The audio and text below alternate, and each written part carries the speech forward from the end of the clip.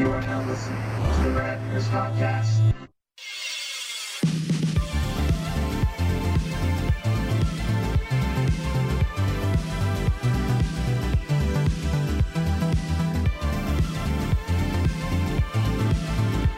Hey everybody! Hi there! We are back after Thanksgiving. We gave thanks, we ate some turkey, and we survived. Only a couple 2-3 pounds heavier, right, Squeeze? Yeah, 2 or 3. I got notice from a handful of people, Squeezer, that it was our best sounding episode ever, so it only took us 100 episodes, guys, and we did it. We did it! And we're done. I got a nice message. I mentioned another podcast that talks about retro stuff on here, and he's like, I listened to it, and even though their production value is very better, you guys are just so much better. You guys sound like you're actually friends, and so he likes us better. Oh, wow, we are really good actors. Oh. Nah. Don't say it. Jokes. We are jokes. bestest of friends. Yeah, we have to be. We spend every living moment together. I don't know. If we had a choice, folks. If we had a choice. If we had a choice. So he also said, hold on, let me pull it up. I'll tell you exactly what he said because I have a horrible memory. He said he's glad I finally got the audio dialed in right. Chunk 85, you are welcome, and I can't wait to see. He's promised us a little surprise. I can't tell you what it is, but I told him I'd stay quiet. But Ooh, I like surprises. As long as they're good surprises. I don't like bad surprises. So a couple of people on Instagram replied to, you and I did a tour of the Just Born Peeps production line today. That now apparently very few people are allowed to do. I didn't know that because this is not my first time on that tour. So. Oh yeah. Well, you've done it. You've done it before for another gig. Well, I even think it was for them. I think it was like a safety video. All kinds of runs together. So we were on the line. Well, we were in the factory, and we walked by these old Just Born. Just Born makes Peeps and Mike and Ike's and peanut chews, and they were the old Mike and Ike from 1992 boxes that had like Cherry and Bub, Jolly Joe's, and Strawbana and Lemon Mel. And I just had to take a pic. So if you check out the Rad Year story, it should be on there till tomorrow. Oh yeah, there it is. Look at that. I saw that. Yeah, it's pretty cool. Pretty cool. Yeah, some cool stuff. Cool day. We got to eat a peep off the line. It's definitely fresh and delicious. If you like peeps, I can only eat one, and I started going into a diabetic coma. Yeah, I immediately watched you like from start to finish like eat it, and I just like I felt myself go flush like because I don't eat a ton of. I'm not a big sweets guy except for Mike and Ike's because they're the greatest thing in the world, and I got a big giant bag of them and they were delicious. But yeah, like the peep right off the line was kind of like when Bart and Milhouse are having the all syrup squishy. Yeah. It's kind of like that. I'm surprised we didn't sign up for the Boy Scouts. I did. Again.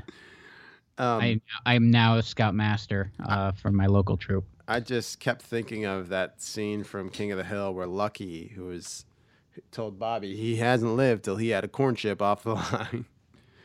And he tries to break into a corn chip factory and then fakes an injury and says he won't sue if he can let Bobby eat a corn chip off the line. It's great. I was more excited for the visual of it just because it looks cool. Yeah, it was really cool. And for me, that's a plus. So we had a pretty good week. Enchantress and I got to spend all Sunday. It's a rare Sunday off. Oh, nice for you. We watched football and the Vikings won. I mean, they've done that before. I mean, they got to Newfoundland. It was a couple hundred years ago. Couple thousand, right? 100. Was it? I thought the Vikings were over Well- 1,000. I don't know history like you. You know more than me.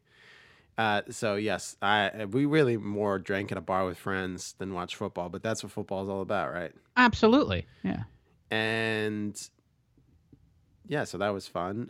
Monday, I did a commercial with the one and only Christine Taylor.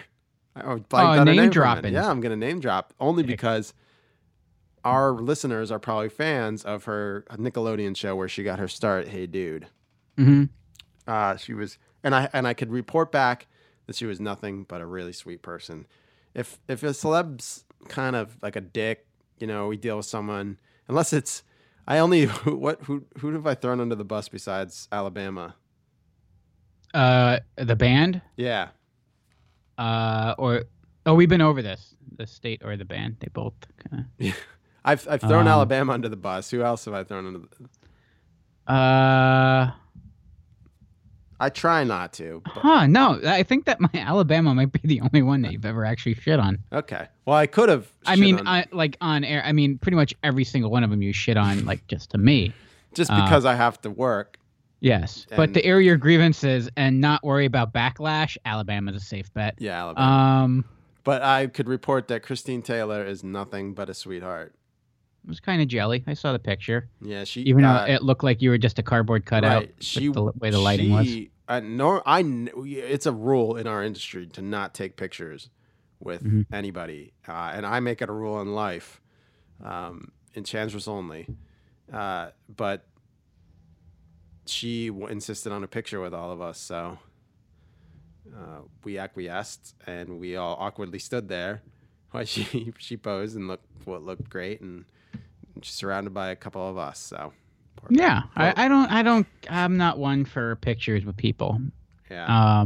If I do, it'll be like a selfie from like 20 yards away, like where I'm out of line of sight and they're signing autographs at $25-$50 a pop. Yes. And they'll be like, "Oh, look, I'm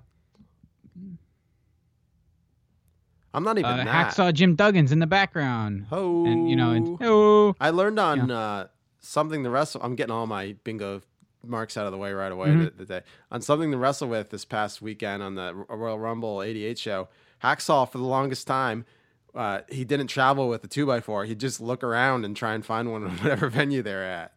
Well, did you listen? You listened to Jake the Snake interview on Rogan, right? I did. I wanted to ask you if you heard it yet because I wanted to talk about Allentown getting a shout out for. Well, I saved it for my road trip over the weekend. I wanted to listen to it then, and it's heartbreaking.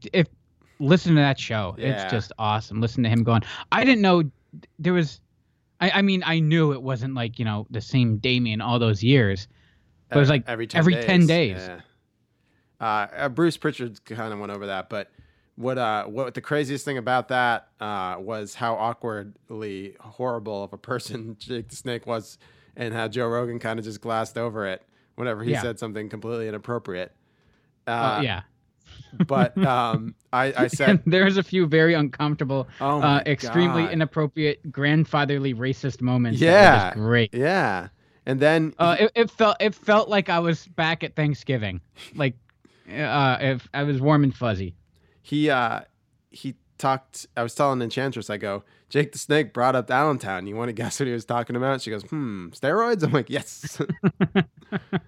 I was hoping for a GW Motor Lodge drop, but I didn't get that specific. You could. Bruce has mentioned it. That's the place where I told you where famously Andre the Giant passed out from drinking in the lobby, and they couldn't move him, so they just left him there, right in the lobby. But that's my dad used to tell me as a kid, because my dad's a good dad, that whenever we passed the George Washington Motor Lodge, which is now a Home Depot, that he'd be like, "All right, and that's where Vince McMahon runs the steroid ring." So it wasn't that much of a secret. But Jake kind of verified it on Rogan.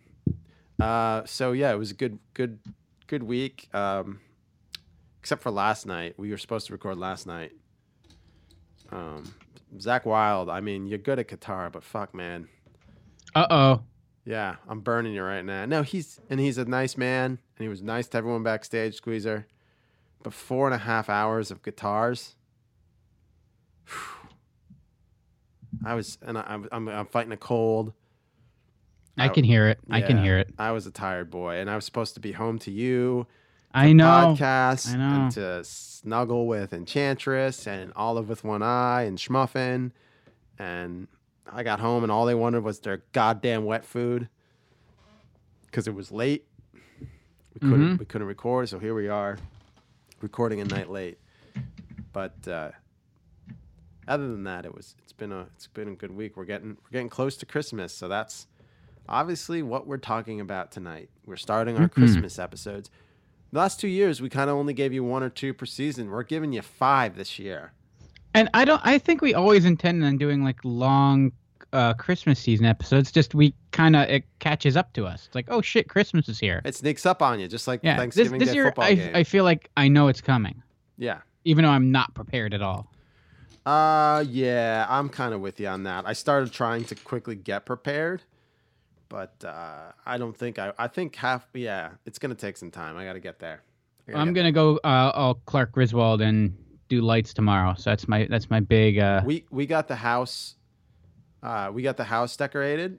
And we put the tree up, and Olive was in it within. Did I send you the picture? No. Yeah, Olive climbed into the tree, and she was in it within 5 minutes of us finishing decorating the tree. She likes, like a puma.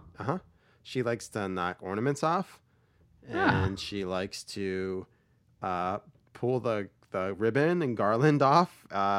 She's just generally fun. So I'm gonna get you a catnip ornament. Yeah, here's a pic. I'll put it in our story too, so everyone could see it. So I made I made a little animation last night. I'll have to show you. I was working on a new banner for the Rad Ears website, and I don't know if you could tell, the Halloween one, which is still up, has Schmuffin in it at the end around a pumpkin. So I was gonna put a little cartoon Olive in, and I wanted to have her popping out a tree, and I wound up making a video Christmas card for Enchantress and I to send out. So I'm going to put some version of that, not the animation, but little Olive with one eye popping out of a tree on our website, because I am starting Squeezer on December 1st, the 25 days of cereal. Oh, I thought you were going to start making just cat memes for a living. Oh, God. I did that before. There's a market for it. Yeah. Remember how excited I was when Grumpy Cat was at Comic-Con? Yes. Yeah, that was the highest security I've seen for any guest there. And the biggest line. Yes. Yeah. So did you see all of them? Oh my God! How dare you? Like I have pics of like I said, Hacksaw and The Godfather and $1 Million Man from like a distance because you can snap one. Like if you even pulled your phone out, it was like going on the line today. You had to leave your phone like in the office. You couldn't take it on the factory floor. You couldn't bring out your phone near Grumpy Cat. No. There was Secret Service there. They would tackle you. Old and Tartar drag you Sauce is off. pretty big town. Did you get your picture of Olive in the tree? I did. It's absolutely adorable. Now, did you watch the animation I made last night during Generation X? No, I did not. No, it's right there for you all to see. And what I was working on for all you video nerds, if you want to hear it, was a simple wiggle expression, and that's how I got the tree to shake. And then I went even further, and I'm like, I could actually do something with this. Olive with one eye is adorable. Mm-hmm. So I made a little animation. So I'll put something like that on. What, you weren't cutting the show? What? No, I was. I could fucking multitask, Squeezer. Jeez, lay off me. All right, well, then ride my mic while I'm slurping coffee. Well, I don't know when you're slurping coffee. You're supposed to have a button on there to do it for yourself. Oh, yeah. You're supposed to ride your mic, sir. Thank you. I get it. I'm going to take some time over the holidays. I'm try to get my setup together. We're getting there. Slowly but surely. I got a lot of old shit in my basement now from cleaning out my dad's house, so. Perfect. Yeah. It'll dampen the sound. Do you need any tube TVs, anybody? You know what? Tube TVs. If you would have asked me a week ago, yes, but someone else got to me first. Ah, damn. Shall we start actually talking about the show? We can do that. What All right, show? You're first. Tonight's show. Okay. Here's- The Tonight Show?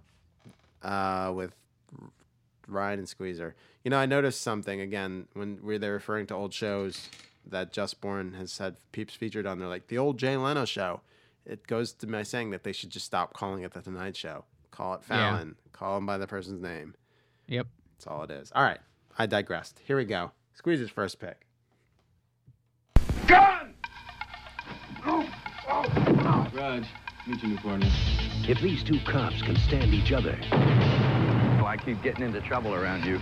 the bad guys don't stand a chance.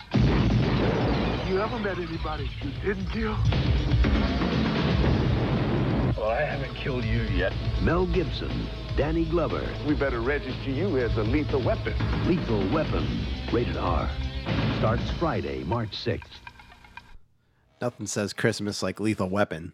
Absolutely not. And I almost tend to forget just because Why? you It's directed think by Shane Black. Shane Black hasn't done a movie that's not set at Christmas time. Even Iron Man 3 is set during Christmas. Good point. I like it as a backdrop. Like, Lethal Weapon didn't have to take place during Christmas, but it adds an extra little depth, a little flavor, just to your setting. Adds a Yeah. little life to it. I think it's a good tactic for some people to make a movie evergreen too, as True. they say in the industry. Yeah. You still have to make a good movie. Yeah. Oh, yeah. But, same thing. Die Hard's a good movie. And Lethal Weapon, a good movie. Lethal Weapon, Christmas movie, action Christmas movie before Die Hard was an action Christmas movie, to be fair. That is fair. Also, they they did the whole slow motion shoot the bad guy as he's pulling the cop's gun at the end of the movie as he's being arrested or whatever, close enough to it. I prefer Spoilers. I like this movie, Squeezer, but I prefer Lethal Weapons 5 and 6. They made a 5 and a... Well, Wait. the gang on Always Sunny made 5 and 6. Oh, 5. Oh, yes. And they're full episodes. They're freaking great. I'm not gonna lie. I've seen them all. They're all good. I'll watch them all, and it's because it's the characters. It's the form the what do you call it? When two guys have like a rapport together that can Buddy cop. put on a good show. Well, yeah, it's a buddy cop film, but Two-hander. when two people have that thing, Repertoire. chemistry. Chemistry. Yeah. Got to find a show like that with two guys with chemistry. Well, all reports say you and I have it. Well, I've gotten some reports myself. From who? Oh no, I meant like report cards and shit. And they weren't always good. In chemistry. Yeah, in chemistry. Actually, I was pretty good in chemistry. I was right. Well, of course you were. Little psychopath. I was ready to defend us right away. I was like, "Who said we don't have chemistry? I'll kill them." No, actually, I didn't get the best of grades in that because I would fuck around too much because they would want you to follow the lesson plan and do shit. Like, no, I want to do chemistry. I want to explore and blow shit up. What's this blue crystal you're making, little squeezer? I only made it through halfway through the first season. Me too. I just was can't pass. There's just too much going on. But yeah, Mel Gibson and Danny Glover just they're fantastic, and like the way they paired them up, and they said like within an hour of them just doing a read, Richard Donner's like, holy shit, like we have something here, and you can, and it translates to the film, the way they just work together, and it's hilarious. I love this movie. This is the first movie I ever owned on DVD.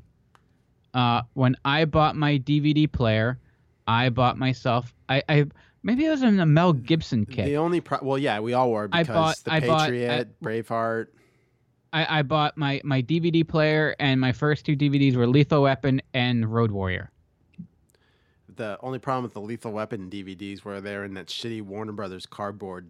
Oh yes. That didn't line up with the rest of the clamshell cases too well. No. And you want to talk special features? Well, it had a menu. Was it one of those discs that had 4x3 on one side and 16x9 on the other side? I want to say it. I think did. it Yeah, was. Yeah, it did. So there was no design on it. It just had to read the center. Nothing. It's like it was a just this record. basic bare bones DVD. But at the same time, I felt like I was in the future because it's like, wow, it's like a laser disc but small. My first one I owned was Ghostbusters, obviously, and then Mallrats. And Mallrats, I think, was just an imprint of one of those DVDs. You hear Kevin saying, like, fuck DVD, because they're doing the special features for Laserdisc, and he had a huge, I think it was Chasing Amy. He had a huge Laserdisc collection. And the Chasing Amy was Criterion, the original release, so there was tons of features on it. But yeah, I digress. But yeah, and then for me too, like it just opens up. It's very Christmassy.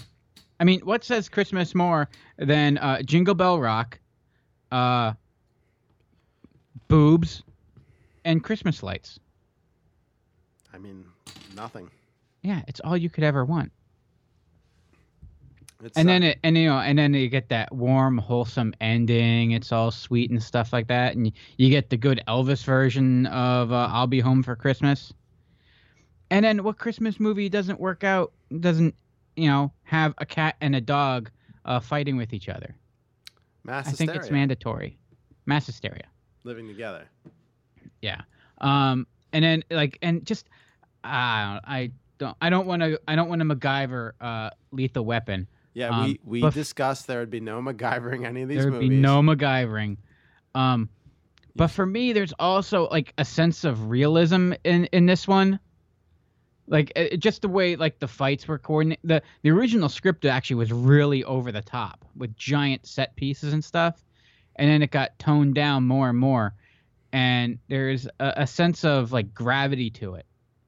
That just makes it more enjoyable to watch compared to there's so many other, buddy cop films and other action movies from the 80s that were like so ridiculous where it was almost they were becoming a parody of themselves. This one was more grounded. Right. And especially like the fight scene at the end, because it was even the end, like it was the most, I don't want to say it was very climactic, but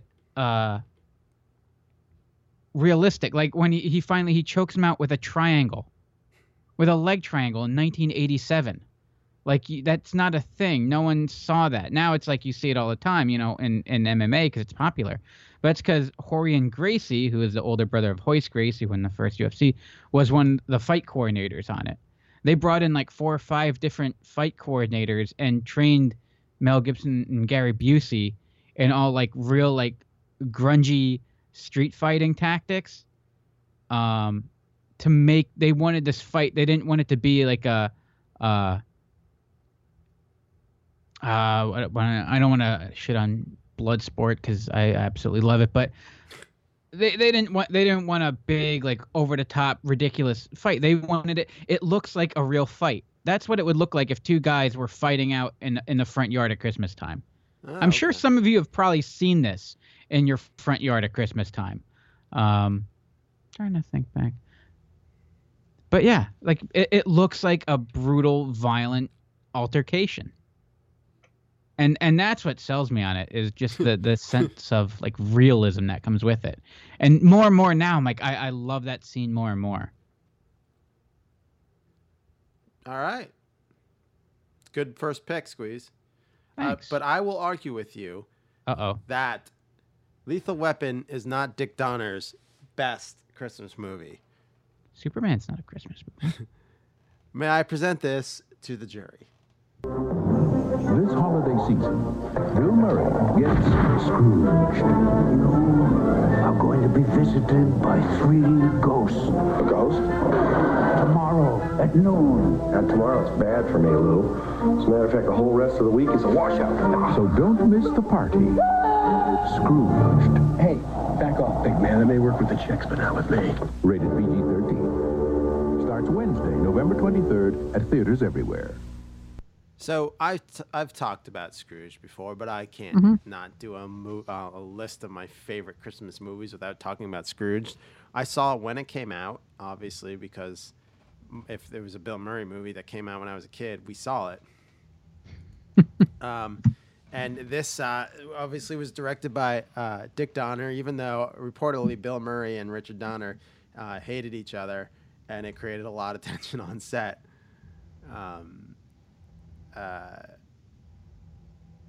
He just hated Richard Donner and what he was trying to do with. I felt like the whole TV version of A Christmas Carol that was kind of in the background to drive the plot was the movie Richard Donner really wanted to make. But nonetheless, it's a brilliant turn by Bill Murray, and it was funny because he took a hiatus from acting, and he came back. This was his first movie since his hiatus, his big triumphant return. And of course, he ad-libbed tons of lines because that's what Bill Murray does. And it's also like the first movie he carried on his own. Like there was no Chevy Chase, there was no Dan Aykroyd, there was no supporting cast in there really for him to work off of. He was really left. That's true. Yeah, this was his first big movie. He had to carry on his own. And the end of the movie might be one of the best endings in all movie, when he breaks the fourth wall and he starts by talking to the television audience, but it just ends up he's talking to the audience who's watching the movie, and he's like, let's hit the guys, like the men, the real men. All right, the women, let's hear them. And one of my favorite lines, and as a kid, because I loved Little Shop of Horrors, is when he's like, "Feed me, Seymour." And I thought it was like his first big acting role where he had to show more range than Bill Murray really ever did. People talk about Rushmore being that, which led to the Sofia Coppola movie. What am I thinking? Once Upon a Time in Japan. Yeah, exactly. The Sofia Coppola movie she did. Now it's gonna kill me if I don't find out. Oh, Lost in Translation. Lost in Translation, yeah. I had that on DVD as well. It's a great movie. But yeah, I think why a lot of people will credit those for his big turn as a dramatic actor. I think you could count this. And it was his first starring role since Ghostbusters. So Ghostbusters kind of pushed him into taking a good role. I mean, he was great. Ghostbusters is his best movie in our most opinions. But this is a great retelling of A Christmas Carol, and my favorite, and actually the only one I might go see a live version of it someday. Yeah, I was thinking about that too. I'll take the little squeezette sometime. I think she'd like it. I would think. Or I'm sure there's somewhere out there's a fluffier version of A Christmas Carol that could be put on. Yeah, there's a couple versions that we might talk about a little later on the show, but that would have been a better transition if I would have put it there. I didn't think that through too much, did I? It'll be later in the show, folks. You know exactly what I'm talking about. You'll know exactly. You'll be like, oh, that's what he was referencing. Yes. But instead, he's referencing where we're going to go to this movie. This holiday season, as you gather around the table, remember to duck. Because Arnold Schwarzenegger... I'll get that toy. I promise. Sinbad. This man is totally insane. Thank you. And everyone else in town... These two are looking for a Turbo Man. ...are all after the same toy. Turbo Man. Turbo Man. Turbo Man. Turbo Man! Oh, good baby. Jingle all the way. Rated PG. Parental guidance suggested. Friday. Poor baby. Oh, jingle all the way. So, I'm going to be honest with you. Honesty's always the answer. Yeah, it's always the answer. I I didn't see Jingle All the Way in said rad years time period. It was quite some time until I'd seen Jingle All the Way. Well, it came out Probably in the like late in 90s, college. right? 96. But I mean, it was probably 10 years until I actually saw Jingle All the Way. But I felt like I had seen Jingle All the Way because the promotion was so over the top everywhere. You saw this commercial, these trailers everywhere. I got it. I was good. And at the same time, wow, did you just put the mic right on the bottle that time? No, it's just a good mic. I'm pretty far from it. You basically got the whole plot point, except they went a little too over the top at the end. Would you agree? What, the movie? Yeah. I mean, like they kind of just jumped the shark and just made it like they basically tried to make Iron Man in like the last. Yeah. The climax. Yeah, but I mean, I think you have to kind of suspend disbelief that if you're at a toy store and you're holding one of these dolls and someone the size of Arnold Schwarzenegger is running at you, you don't drop it, piss your pants, and run the other way. That's a good point. Fair enough. I do enjoy that they used Sinbad as a bad guy. Oh, me too. I think it's what makes the movie. They originally wanted Pesci. Oh, no. So it had to be Sinbad as the mailman. And it would have been, I think, so they went with Sinbad because they actually wanted someone that kind of matched Schwarzenegger in scale and size. He's tall, because Sinbad's a pretty big dude. And they didn't want, I guess they wanted to make Arnold look a little more normal. So they needed someone a little bigger to match his scale so he's not like towering over. And he would almost seem like more of a bully, if he's stealing a toy from Pesci. Yeah, I guess so, yeah. And also, like, it would be too much, like, I was thinking it'd be too much like Twins, Oh, yeah, Danny DeVito, yeah. Like, yeah, that, like, big guy, little guy kind of thing going on. Now that you say that, if Danny DeVito was in it, it would have been a much better movie. Yeah, I wouldn't disagree on that. We did get Phil Hartman. Yes. Phil Hartman at his absolute pinnacle of being an absolute creep. He's just a fantastic douche in this film, being the divorcee neighbor trying to hit on Arnold's wife. Speaking of the Iron Man references, the post-credit scene before it was a thing. Oh yeah. The "What did you get me for Christmas?" from his hot wife. And so there was also, and the really cool thing about this is they made Turbo Man. Like they got to create an entire little universe. They got to create a comic book character. They got to create a superhero. And like the prop department, you know how much fun that would be where you can like have basically play toy maker and not worry about it not succeeding like all those guys would. Like you hear the horror stories on like the Toys That Made Us. Right. And the stress that comes with it. But to be able to do just the fun part of that. But instead have the stress of trying to make a Hollywood movie. But yeah, I think they made somewhere in like they were accused of making this movie to sell Turbo Man toys. Right. And they're like, no, we made like 200,000 of them, and like no one bought them because there's actually real toys out at the same time that this was actually happening. Right. Nowadays, Turbo Man would have been made and sold like FYE for adult collectors. Yes. Just gave FYE an idea.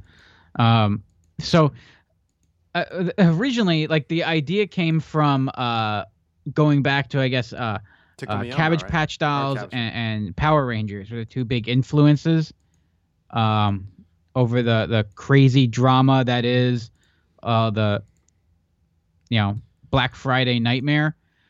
The best part about this is, as this movie came out in '96, do you know who else hit shelves for Christmas '96? Was it Tickle Me Elmo? It was Tickle Me Elmo. All right, that's why I just It was brilliant. Like the way it coincided, like they weren't planning this. No one knew that was going to happen. But it's almost like this came out in November, and it's almost like they foresaw, that it would be the most insane holiday season. And maybe, since Tickle Me Elmo, there's been worse. There have been, more shortages, more outbreaks of absurd violence and ridiculousness. But we still, I would think we still look at Tickle Me Elmo as like the watermark. Yeah, the high watermark. The high watermark of Christmas season Furbies bullshit. Furbies too. Furbies. Yeah. Do you think? But I think also because the Tickle Me Elmo itself being like ridiculous and adorable and cute and the hee hee, and then just the awfulness surrounding him is what. Do you think at the end when Arnold as Turbo Man flew up carrying his son, if only he would have dropped him, we never would have had Star Wars Episode 1?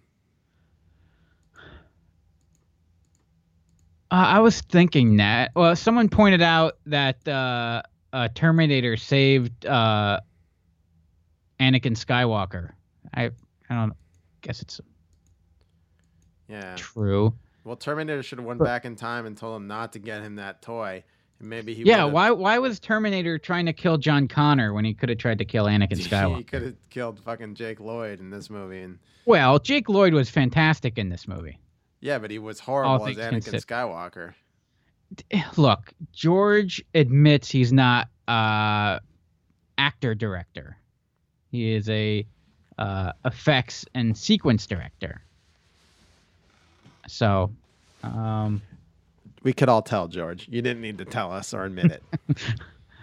Now this is pod racing. I just wanted to punch a hole in my screen as I was saying it. Oh, boy. Okay. Good point, Squeezer. And can I commend you through 2 picks on not MacGyvering your way through this?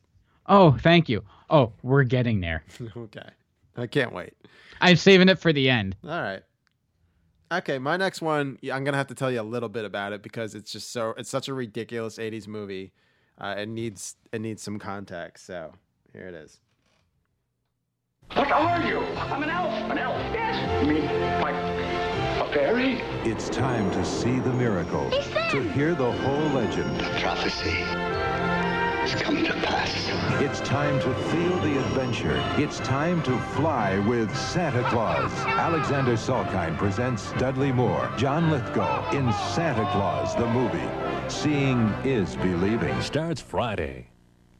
This fucking movie. Leave it to the French to make the scariest fucking Christmas movie. Did you see this movie?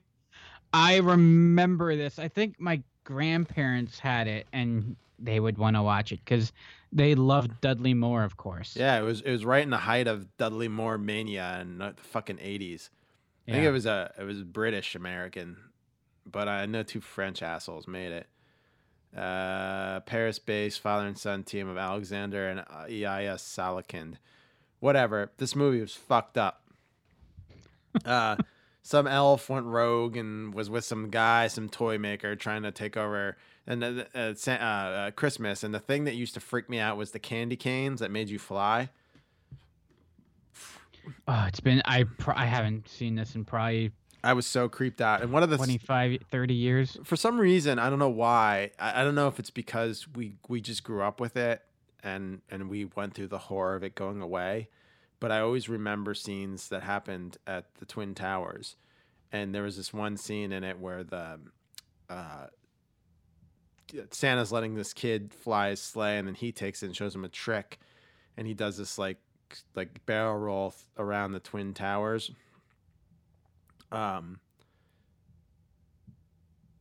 Which you think he's gonna fuck up because Donner's like a little scaredy cat. He's a fraidy cat. Oh, Donner. But yeah, it's a you know how filmmakers, even when the first Spider-Man came out, like one of the promo shots was him webbed up between the 2 Twin Towers. Simpsons used it. The Critic used it. I mean, it was the iconic New York. Yeah. But I always remember scenes like that. Dudley Moore was all over with this British drunken ass in this. The best like parody of Dudley Moore. They redid that movie too with that other drunk, right? What's his name? They redid Arthur with. Oh, yeah. What's his name? The guy from Get Him to the Greek. I don't remember his name. Kind of fell out of acting. He was kind of funny, but I don't know. But Dudley Moore too kind of didn't last long. He was just, his whole gig was being drunk as Arthur. I like how that was endearing. Like, yay, alcoholism. Yeah, well, those were pretty big, those Arthur movies. Yeah. He died young. He died in 2002 at the age of 66, Dudley Moore. Wait, was it really I thought it was earlier. What? That he died. Like, I thought it was in the 90s. 2002. Huh. He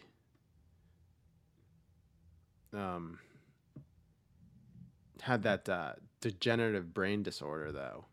So yeah. He had to stop acting early. This is a fun pick. Well, it gets worse. I have a worse pick. That's even more depressing. But yeah. David Huddleston. What do I know him from? I don't know. Are we talking about... he was in Blazing Saddles. Oh, yeah. That's it. Of course, John Lithgow plays the bad guy. David Huddleston plays Santa Claus. And Burgess Meredith plays the Ancient One, the guy who names Claus Santa Claus in the movie. It's a weird movie. Should I go back and watch it now, being like older and maybe not so like weirded out and scared of it? Yeah, I did a few years ago, and it's fucking weird, man. Right. I'm gonna put this on my to-do list.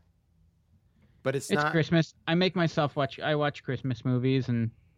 Yeah, watch Santa Claus the movie. It's I honestly, when you said, I thought you were doing the Tim Allen one. What is it? That's called the Santa Claus. Like it's a pun, right? No, it's Wait. Yeah, it's the Santa Claus. The Tim Allen ones? Oh, Santa. Like there's an E at the end of that? Yeah. It's a pun. No, I'm just learning. Yeah, it's supposed to be a pun. Like there's a clause that he killed Santa, so he becomes Santa or something like that. Holy shit. All these years? 1994. What year is it today? That came out in 94? 94. Fuck. Holy shit. No, that did not come out. Well, yeah, that's true. It was during like the height of like Home Improvement. Yeah, 9 years after Santa Claus the movie. Wow. 94, so it's then 6 years to 2000. And we're 18 plus 2. 24 years ago, or I could have just done 18 minus 4. Right? Wait, how long? 94, 6. Right, I was right. 24 years ago? Holy crap. Wow, I'm old. Meanwhile, I'm old, and I'm still scared that I'm going to eat too many of those candy canes that make you fly and float off into space for the rest of my life, like John Lithgow did in the end of the movie. That's what literally scared me. Aw, poor baby. I was a scaredy cat. But I this just blew my mind. I had no idea that it was Santa Claus, but like Claus. Yeah, it's a pun. Well, looking at the poster, the E is like, painted in there to like, geez, how did I not pick up on that? Or maybe I'm just that dumb. I have no concept of how to spell. You're a sweet boy. I did used to have a tutor because I was so bad at spelling. You're a sweet. Because I didn't care. I got the point across. Who cares if it's spelled right? Well, that's modern. I mean, now we just use little pictures. We've gone back to ancient Egypt. That's a good point. We use hieroglyphics. Call them emoji. They made a movie. Apparently, it was horrible. All right, your next movie. I don't know if people have heard of it, but here it is. In their rush to the airport, the McAllisters overlooked one minor detail. Now, his parents have a problem. I don't care if I have to get out on your runway and hitchhike. I am going to get home to my spot. Two burglars are in trouble. We know that you're right there. And Kevin's in heaven in the funniest movie of 1990, Home Alone. Rated PG. Now playing at theaters everywhere. Is there a better, more warm, fuzzy meatloafy comfort food of a movie than Home Alone? No. Yeah, this is up there with my like go-to. If it's a good snowy cold day, you put Home Alone on and you're set. This was one of my original beanbag movies with Ninja Turtles. Like when there's nothing else on, I'd slip in my beanbag chair with some cold pizza and pop in either Ninja Turtles or Home Alone. This movie really makes you want pizza too. With that little Nero's delivery. Oh yeah, maybe that's what it is. I just like watching people eat pizza while I eat pizza. And he describes how badly he just wants his own cheese pizza. Oh, and that cheese pull, like they do it just. Oh, that's so great. It's everything you want, and like this is. So as kids, we were never short of imagination. We didn't need a movie to come along and like tell us this is what you should do, or this is what you need to do to be entertained. But we had all this stuff in our head. This is what we wanted, but then someone went and put it on film for us. Right. It's like we had all the parts and stuff, and they laid out the blueprint, like literally at one point. Actually, lays out the blueprints. Micro machines in a movie. So like this is what you want to do as a kid. Yeah. And you just don't want to clean up at the end of it. I guess he didn't clean up Buzz's room, so can't do everything. We're not perfect. And they even throw in even as a kid, like I was bummed, like, oh, he misses his mom. I wouldn't miss my mom. I want to be alone. And then when I think back into my wiring, I probably would be fine.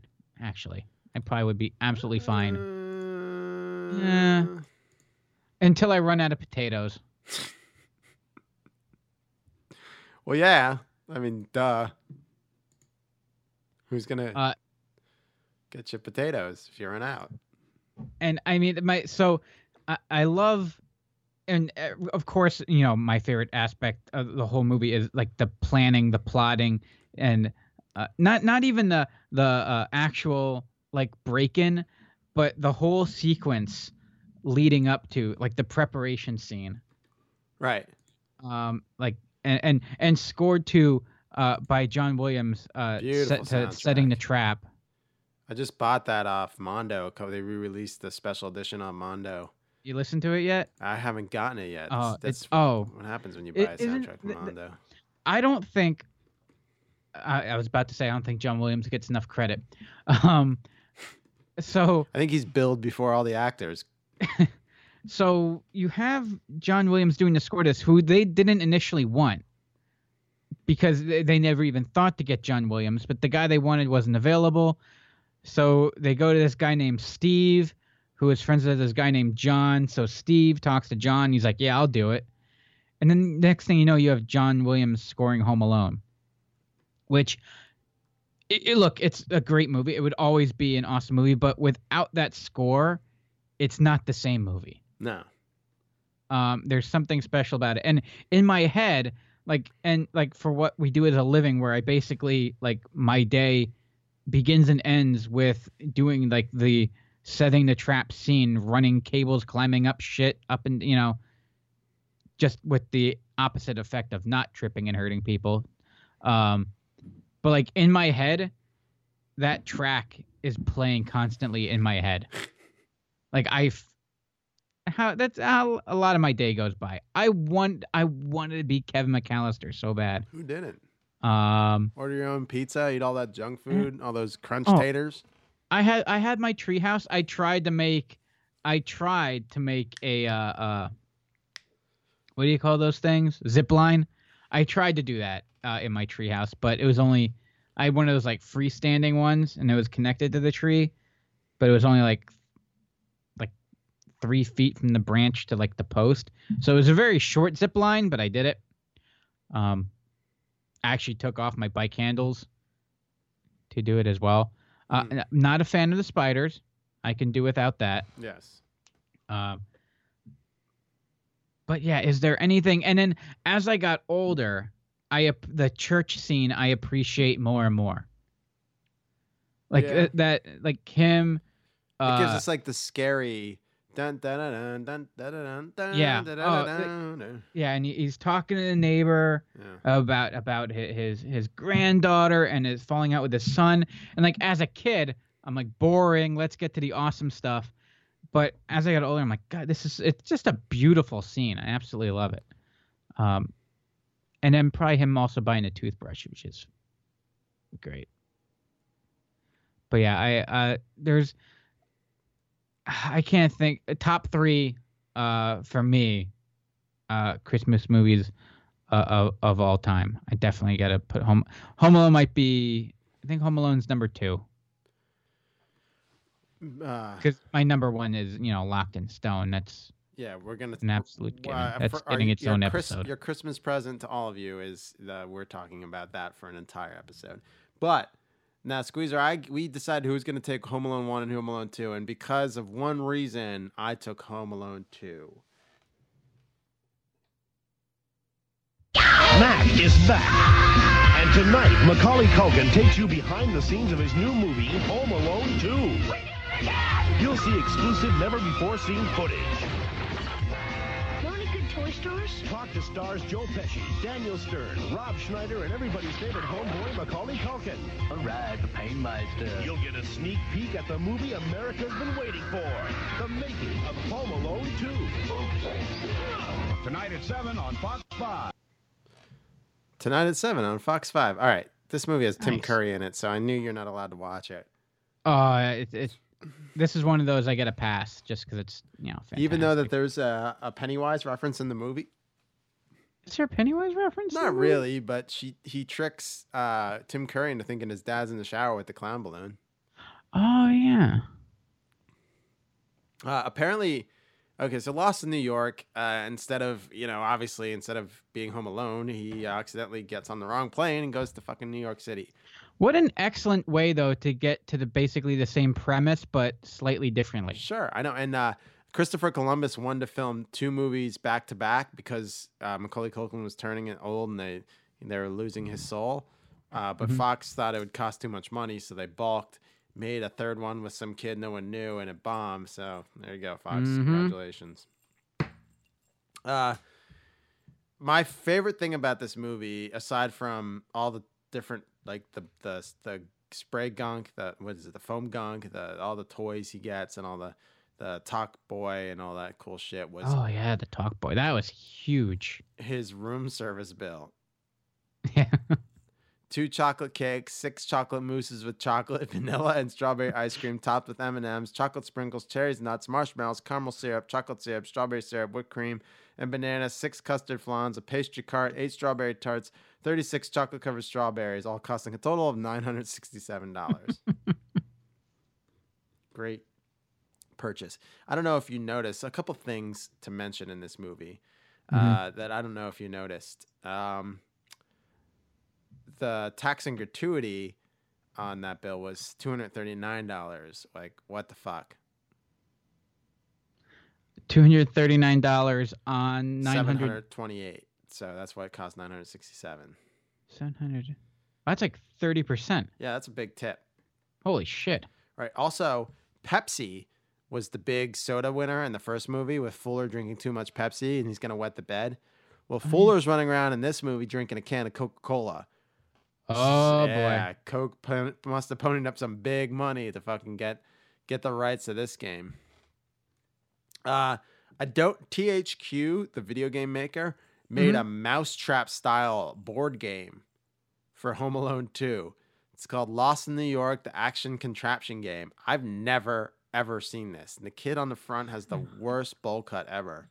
Hang on, action. You can get it on eBay for like $20. 2. Oh, I was gonna say from the first one, I did have the original Home Alone board game, and I loved it. But I never used it, played it as the actual game. Like I would just kind of play Home Alone using the board game pieces, and like the board game like in the house. 'Cause I was a nerd. Huh.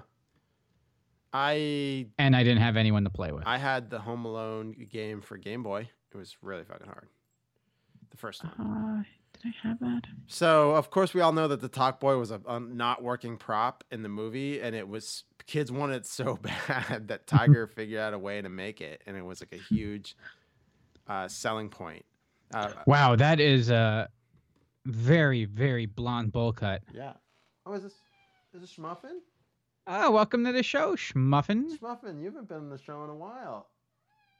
I know. So also a little tidbit about this movie. I read the Scholastic novelization with 8 pages of color from the movie before I saw the movie. I got it from. Was it a reading? Did you have to read a book so you found a book to read? Yeah, probably. I was so excited to read it. I was like, "Oh my god!" And just the movie. But I think I read it so slow. I don't remember. I just know. I was remember. I'm reading sure the book. like English teachers hated me because I would do the same thing. Yeah, like, we you had have the to read a book, novelization to Ghostbusters so I would just read too, also. Yeah.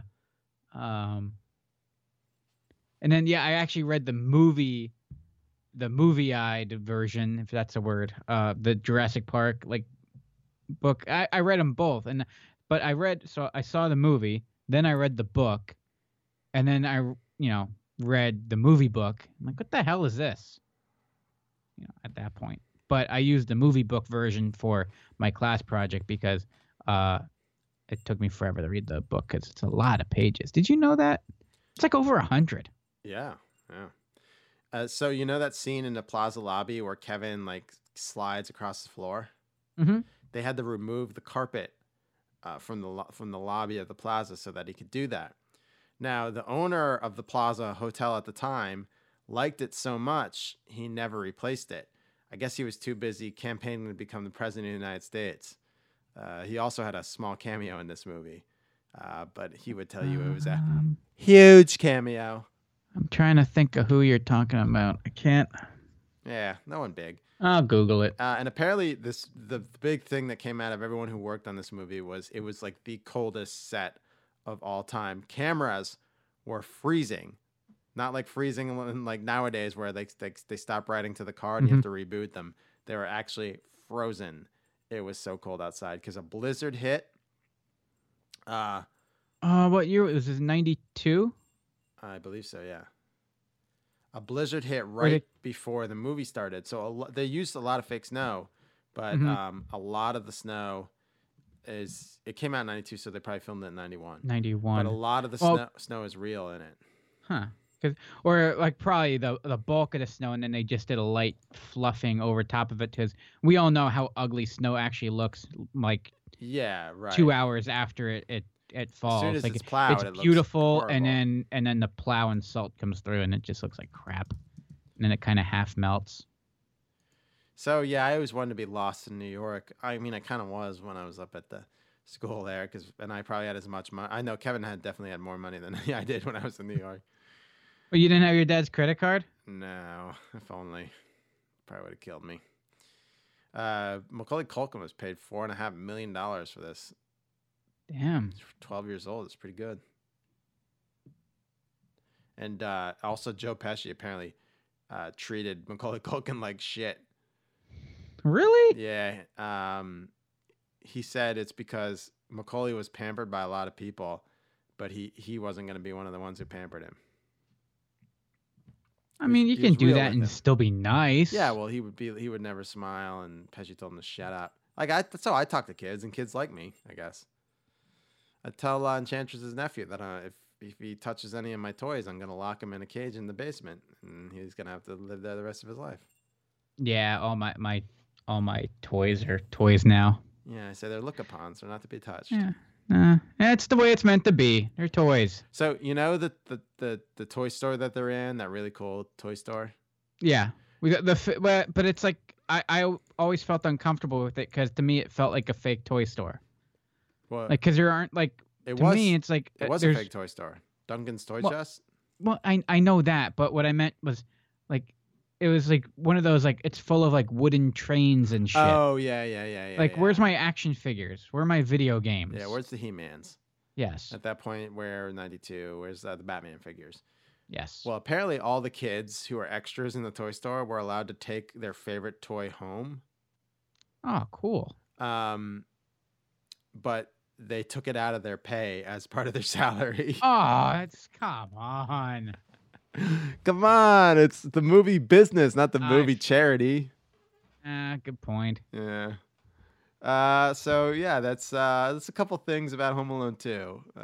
Now, did you actually get the price, the merchandise price, or the prop, the price in the back end? Oh, I'm sure it's like the net and gross version. Like they got the net cost, not the gross cost, or something. Like a toilet seat on the submarine. Right. So next year we should definitely review Angels with Filthy Souls and Angels with Even Filthier Souls. I was thinking about that. As our does that count as a Christmas movie? Yeah. Change, you filthy animal. How many times do you say that as a kid? I still say it all the time. Yeah. You know what I say all the time? My sister and I do it all the time. Look what you did, you little jerk. From the first movie. Isn't it such a great line? Yeah, what a dick.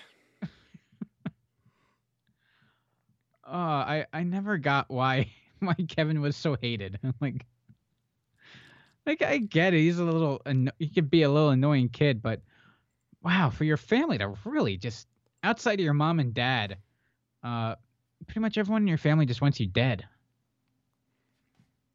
Yeah, that's true. And it was pretty much a basic remake of the first film, but you do what works, right? Oh, absolutely. No, and done brilliantly. Like they stepped up and somehow found a way to give him an abandoned house to, basically commit murder in. They stepped up the traps to the point where I don't think there was a single one wouldn't have either murdered either of them. Yeah, probably. The lead pipe to the face. Yeah. Marv being electrocuted down to where you just see a flaming skull. It was like the Looney Tunes, Yeah, it was adorable. Yeah, like Wile E. Coyote. I'll check this out after the show. Doctors diagnose injuries from Home Alone 2. I'm going to check that out. All right, well, that's something for all of you to look at. But in the meantime, here is Squeezers. Here's a callback to what we talked about earlier. Smooth transition. You're welcome. Get ready. The Muppets are coming to theaters in the family movie event of the year. Be serious. All your friends will be dropping in. There's Kermit the Frog. Merry Christmas, everyone. Miss Piggy. Whatever. Gonzo and Rizzo. Hey, light the lamp, not the rat. Everyone's got the holiday spirit. It's creepy and kind of... Walt Disney Pictures presents from Jim Henson Productions, The Muppet Christmas Carol, rated G. Starts Friday, December 11th at a theater near you. Come on, Scrooge is more kid-friendly than this movie. Who doesn't love a Muppet? That's true. I'll agree. So we got, this was the fourth, I think. Let me think. It went Muppet movie, Muppets Take Manhattan. I feel like this should be in your notes, Squeezer. It should, but I wasn't planning on going into this. So, but my mind kind of went. Michael Caine is our Ebenezer Scrooge in this. And I think he's fantastic in it. Did he say at any point he wanted a ruby the size of a tangerine? No. Okay. He said bah humbug. Oh, well. Yeah. I think he improv that line. Mr. Wayne. He's phenomenal in it. Also, but the two actors that absolutely steal the show are the Great Gonzo and Rizzo the Rat. Yes. In my opinion, carry this movie. If you just did a cut of just Gonzo and Rizzo doing their thing, I would absolutely just watch that. So all the characters do their little, have little cameos or play key roles. Kermit and Miss Piggy, of course, are, the Cratchits. And then you have Statler and Waldorf play Scrooge, they play the Ghost of Marley. They double them up so they can get two. The Ghosts of Christmas, Past, Present, and Yet to Come are original Muppets that they created for it. Originally, they wanted to try using like the other Muppets, but I don't remember what their line of thought was, or they didn't really discuss it, why they thought it would be better rather than maybe taint those characters that everyone kind of already knows and just kind of create new ones for that and then use all the others throughout the film for either just bit parts or, or key roles. And in this case, Gonzo plays Charles Dickens. So they didn't just make Christmas Carol. They kind of took it from off the pages and used Gonzo as the narration. And so he's kind of walking you through it, being part of the world as well, interacting with stuff and, getting knocked out of windows. And then also he brings Rizzo around kind of as your Greek choir, your slapstick, your relief. And the two of them, I just think, like I said, they steal the show. I think it's the best part of the movie is, well, I'm also a Gonzo fan. How can you not love Gonzo? Right. But it's a really funny film. It's a really cute film. And, you have your musical, parts to it that I can always do without because no one just breaks into song in real life. Also, no one is a blue anteater looking kind of thing or a anthropomorphic frog, to be fair. So, and then, of course, Tiny Tim is played by Robin, who is the Scrappy Doo of the Muppet Bunch, so you can always do without that. But yeah, I love me a good Muppet Christmas Carol. Yeah, it's I really don't watch it as much as I watch other Christmas movies, but it's a good it's definitely worth a go and check back. I didn't want to throw myself under the bus. I was watching some old Muppet shows because the little squeezette came across some old DVDs. I prefer the movies over some of the original shows. Maybe it's just me. They aged a bit.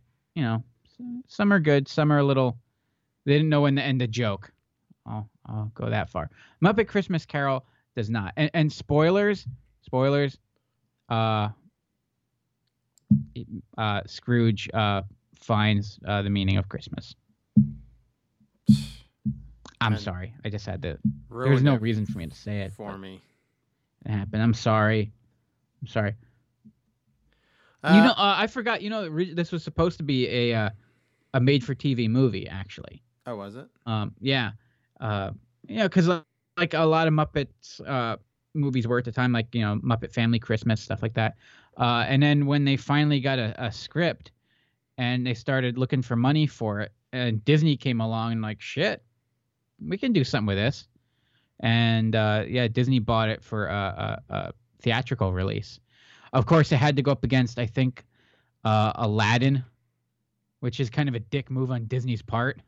It's like, and I forgot what else the other movie it went up against. But yeah, it didn't do great. I mean, it made its money back and more. I think it made like $27 million on 12. So it's not fantastic, but it's it's one more to add to the holiday ledger. And I think it's definitely a very good family holiday watch. And if you have to watch a Christmas Carol movie, go Scrooge, and then you can go Muppet Christmas Carol. But I don't think I could ever sit down and watch like a legit telling of a Christmas Carol. At least on cellophane. Yeah, that's true. Scrooged and this Muppets are your two best bets. All right, shall we move on to my next pick? Here's an unconventional one, but for me, this is a definite Christmas movie. How you doing? Eddie Murphy, the funniest man in America. Once you have a man with no legs, you never go back, baby. In Trading Places, the funniest comedy of the summer. I can see! I have legs! Dan Aykroyd and Eddie Murphy in Trading Places. Some very funny business. Freeze, slime ball! Moi? Trading Places. Rated R. Starts Wednesday at a theater near you.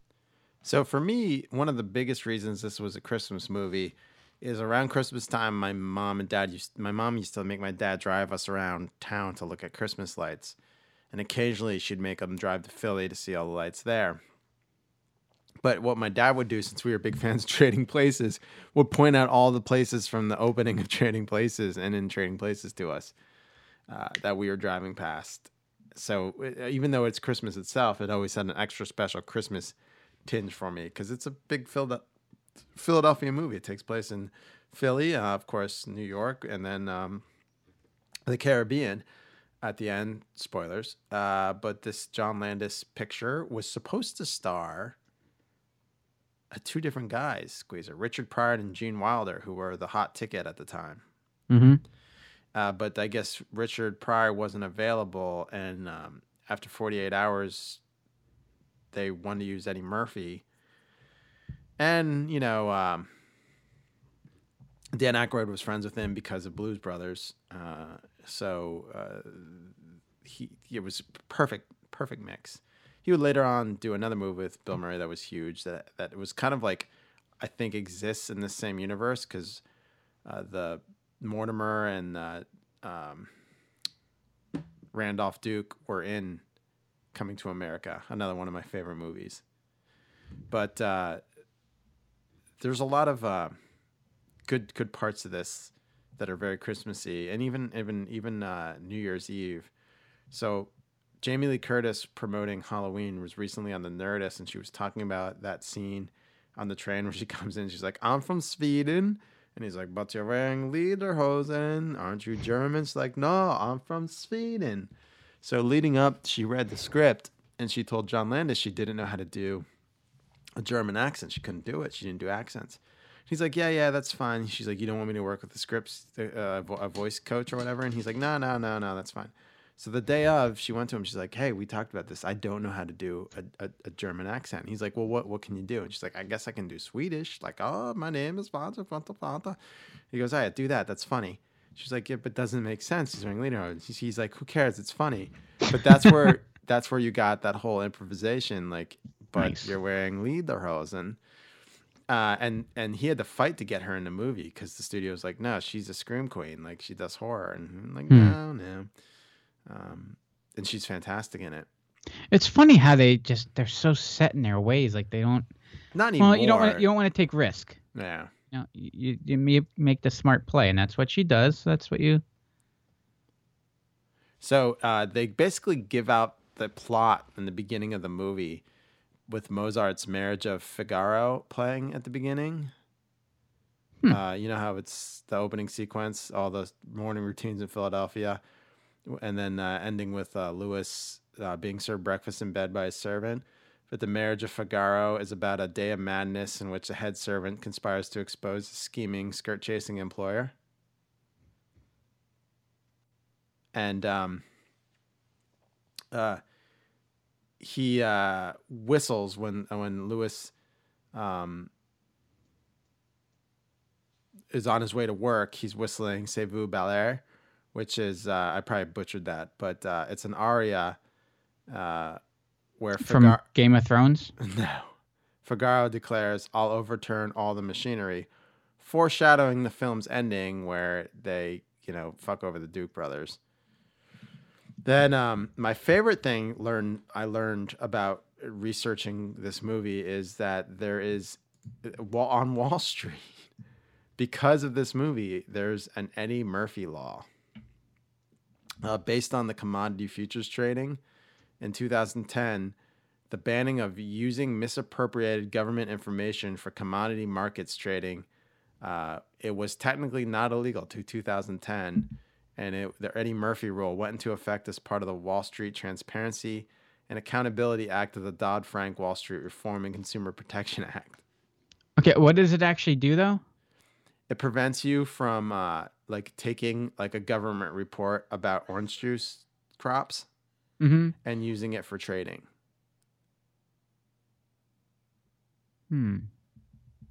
So if the government has a report on like agriculture, like pig farming, and they know bacon yields are going to be slow, and you somehow get a hold of that, that could be called, I guess, inside trading now. Okay, but how do you know? Well, if you get caught, it's like how all Wall Street does things illegal. It's just a matter of getting caught. That's a good point. It wasn't illegal before, and now it is.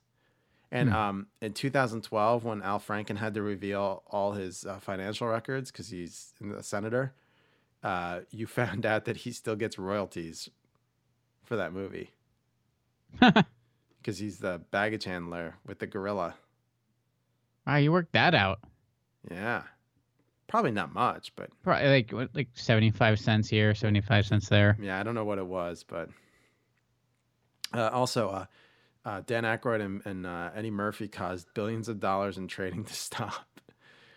They were going to shoot where the real stock traders performed with some extras at the World Trade Center's commodity exchange, COMEX. Aykroyd and Murphy were supposed to perform on a weekday during actual trading, but in the production notes, you could see that the two stars distracted business activities, causing $6 billion of trading to be halted. That's fantastic. Yes. So they rescheduled it to film there over the weekend when the trading was not happening. Yeah, that would make why wouldn't you want to do that? And I still don't I understand. Like, I don't know anything about like what trading commodities, but I still don't understand what they were doing with all those like pieces of paper. I don't get it. Like, if I can sign in on a website and do it myself, why do you all have to be standing there yelling at each other? I get it when it was like a chalkboard and like 7 guys. Well, how was that like accounted for? And like, I don't know, it wasn't. It was all JP Morgan just fucking with people. I guess, but like honestly, how do you account for any of like every time like they sold something, how did like the stock automatically start dropping? Like where, I don't know. Could someone teach us about yes. COMEX? Is there an economist out there that can give us some, because like to me, like I get it. I get like how it works, but I don't get, it's almost like, well, la-ti-da. No, I meant in like the base, like social studies and like I understand it in like 7th grade social studies, but like, is it almost like you just have to have like faith in the system for it to actually work, right? I guess. Like it's almost like you're like just following along the charade. Like it's. Yeah, you know what? I don't understand it at all, and I don't get like, okay, so we didn't do so well this quarter, so everyone's like, oh, sell. Like, yeah, but you might be doing better next quarter, so why does anyone sell anything? Well, I think some people will. I don't know. I can't speak. I don't. Yeah, you're talking about 2 dummies who make a non-living talking about old stuff. All right. We lose money doing this for you, the people, because we love you. Just like the stock market. Just like the stock market. But yeah, we are the stock market. Trading Places. If you've never seen it, do yourself a favor and go back and take a look at Trading Places. Good Christmas movie. Not really a Christmas movie, but you know, still. All right, Squeeze. Ready for your last pick? Yeah, speaking of a good Christmas movie, not really a good movie, but definitely a Christmas movie. Dennis Franz tells us himself. Your wife's plane? They're going to run out of fuel in 90 minutes. L.A. cop John McClane is back. What are you going to do? Whatever I can. Because old habits die hard.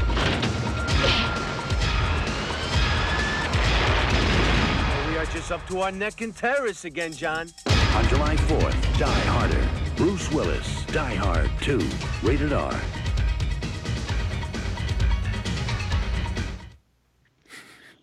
Trailers back in the day. I went through looking for like a good trailer.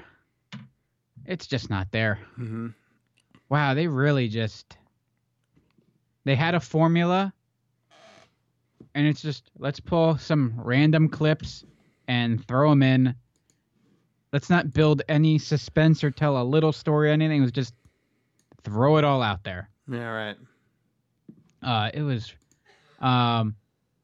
so Die Hard 2 is actually my first Die Hard experience. Oh. I saw Die Hard 2 before I saw Die Hard Uno. I saw probably because this was always playing on a Saturday or a Sunday afternoon. I saw Die Hard 1 first, but I saw Die Hard 3 before I saw Die Hard 2. See, I saw Die Hard. Oh, we had a Die Hard 3 reference earlier today when were you referencing Cutting My Throat? I think you're, because of the situation, you're gonna cut my throat. Okay, fair enough. Makes sense. That brutal scene where she does the little twirly thing with like the sickles. Right, and he just grabs her hand and like, that's enough. That's enough. Die Hard 2, good throat cutting scene in it. While we're on the subject, that of course they're all wearing like white in the trailer, and I just remember being completely grossed out by that. Mm-hmm. And I remember watching it. This is the first, because I've always seen a TV edit, and this was the first time I'm with my dad watching it, and he's looking at me and he smiles like he looks at me, he goes, "Ready? This is gross." I'm like, "What?" Because I've never seen it before, because they always cut away because it's TV, Mm-hmm. and I was just like mortified, like, "What the hell is happening? I didn't know you could do that." What? Why did they do that to him? He was a nice guy. Little squeezer. Yeah, I would be an awful bad guy. I'd be a terrible terrorist.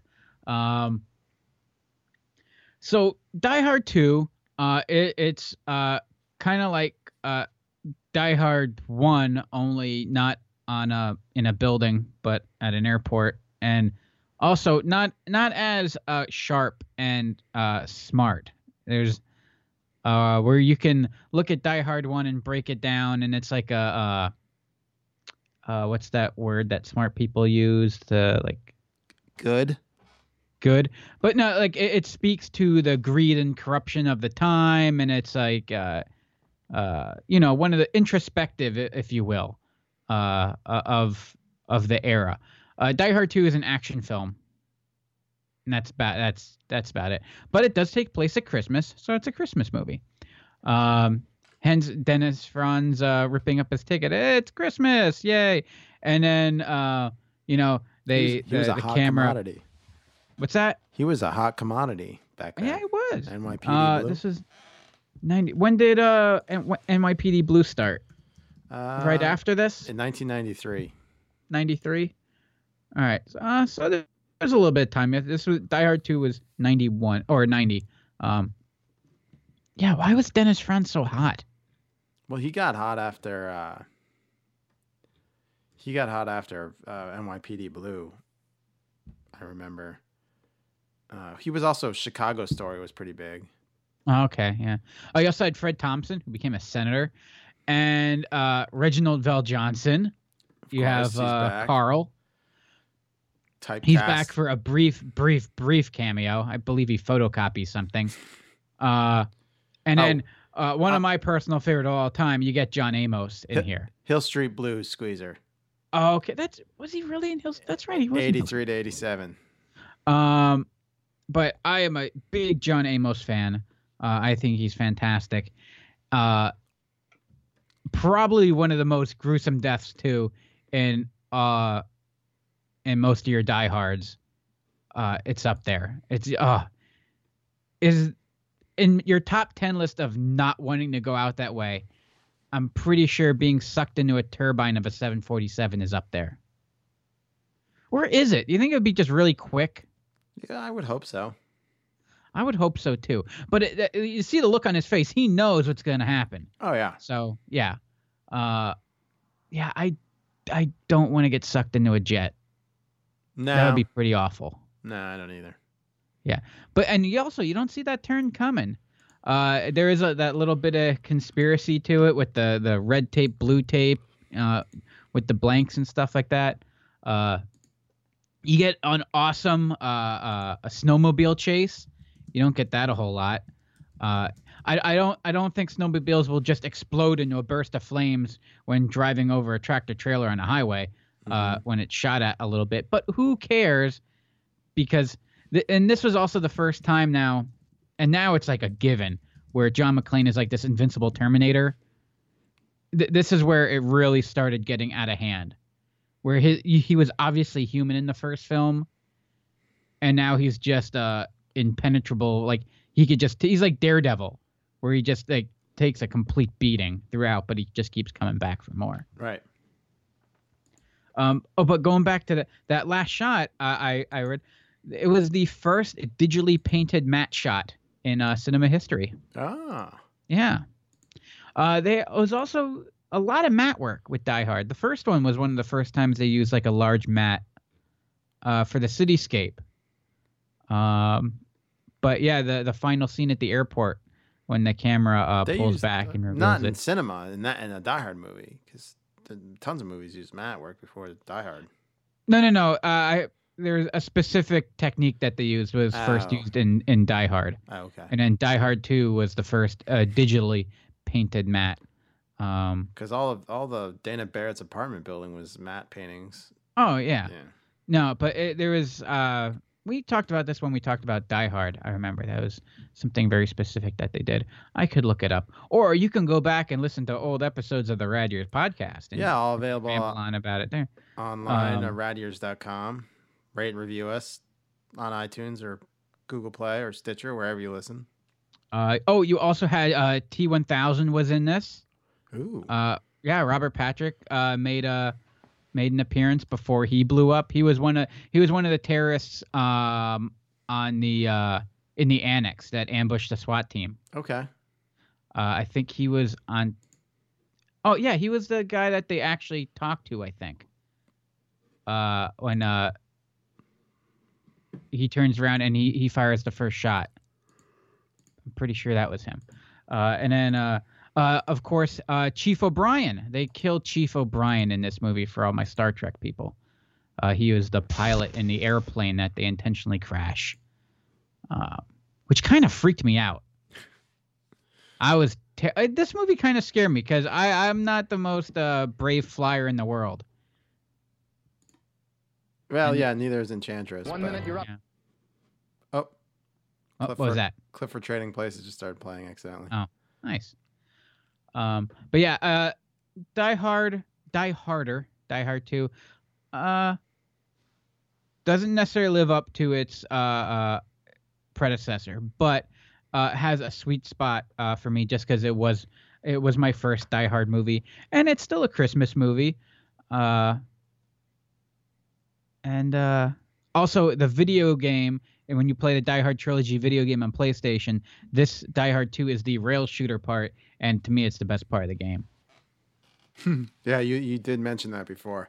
You did the PlayStation. It was one of your picks when we put the PlayStation 1 versus N64. When you kicked my ass, because yes. I kind of went off like oddball stuff off the wall, and you just picked solid gold. I sure did. Fair enough. All right, let's ready to move on to this. Okay, so what I'm about to play for you is not the real trailer for the movie. Someone reworked it into a horror trailer, but it almost works just as well for the movie.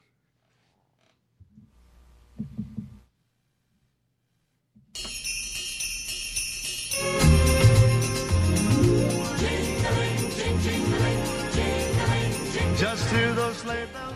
Get jelly on your jacket? Abby got jelly on her jacket. I did not. Oh, no.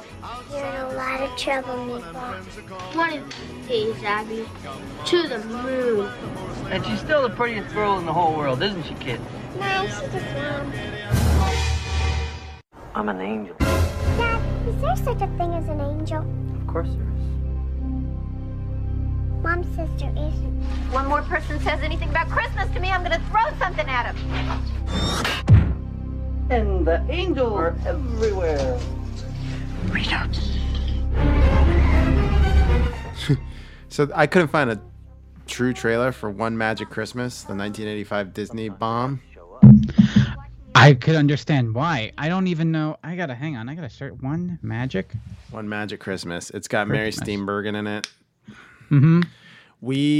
I heard as soon as I heard her voice, I'm like, oh, I know who that is. My mom liked this movie so much. It is so depressing. It's basically a movie that that shows a woman losing her. She's like a Scrooge. She's like a bitch, and they're down in their luck, and her husband gets shot, and their kids die in a lake, and she's got nothing until. Wait, what? Yeah, and then like her daughter. What is this movie? Like the guardian angel Gideon, this creep who's hanging around the daughter the whole movie, saves them, and then takes the daughter to the North Pole, and Santa gives the daughter an old letter the mother wrote to Santa Claus to show her, and she finally believes, and then that lets her relive Christmas Eve again, and no one dies, and everything's good, and she finally gets to say Merry Christmas. But yeah, this movie, it came out in 1985, just like the Santa Claus the movie, and it scared the bejesus out of me. Oh God, I hated this movie. So depressing. And Gideon the angel playing his harmonica. Oh God. This movie's so 80s too. He works in a grocery store. I don't really have a lot to say. That's why I put it at the end. I just wanted to talk about One Magic Christmas. Magic Christmas? I've never heard of this. Oh, God. It was on Disney Channel all the time. My mom recorded it, and we watched it all the fucking time. It's so dark. It is very dark.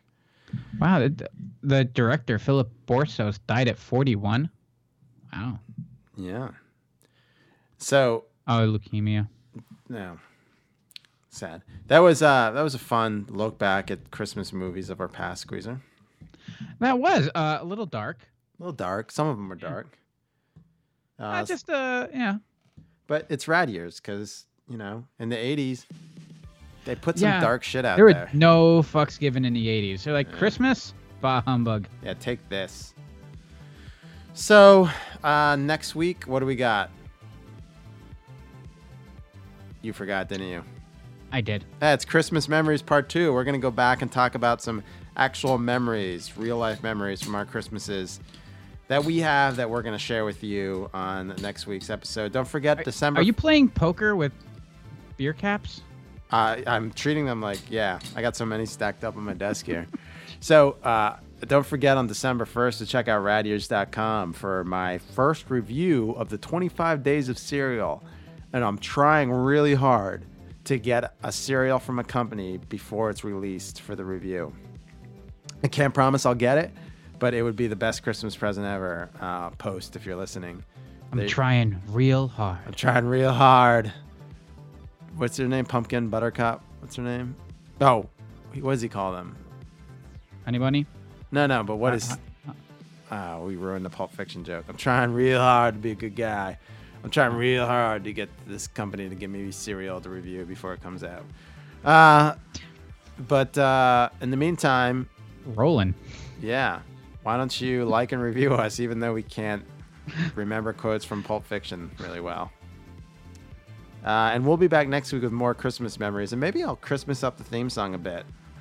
Oh, all right. I did for Halloween. You got another show coming up where you can multitask? Yeah, I think so. I think tomorrow night.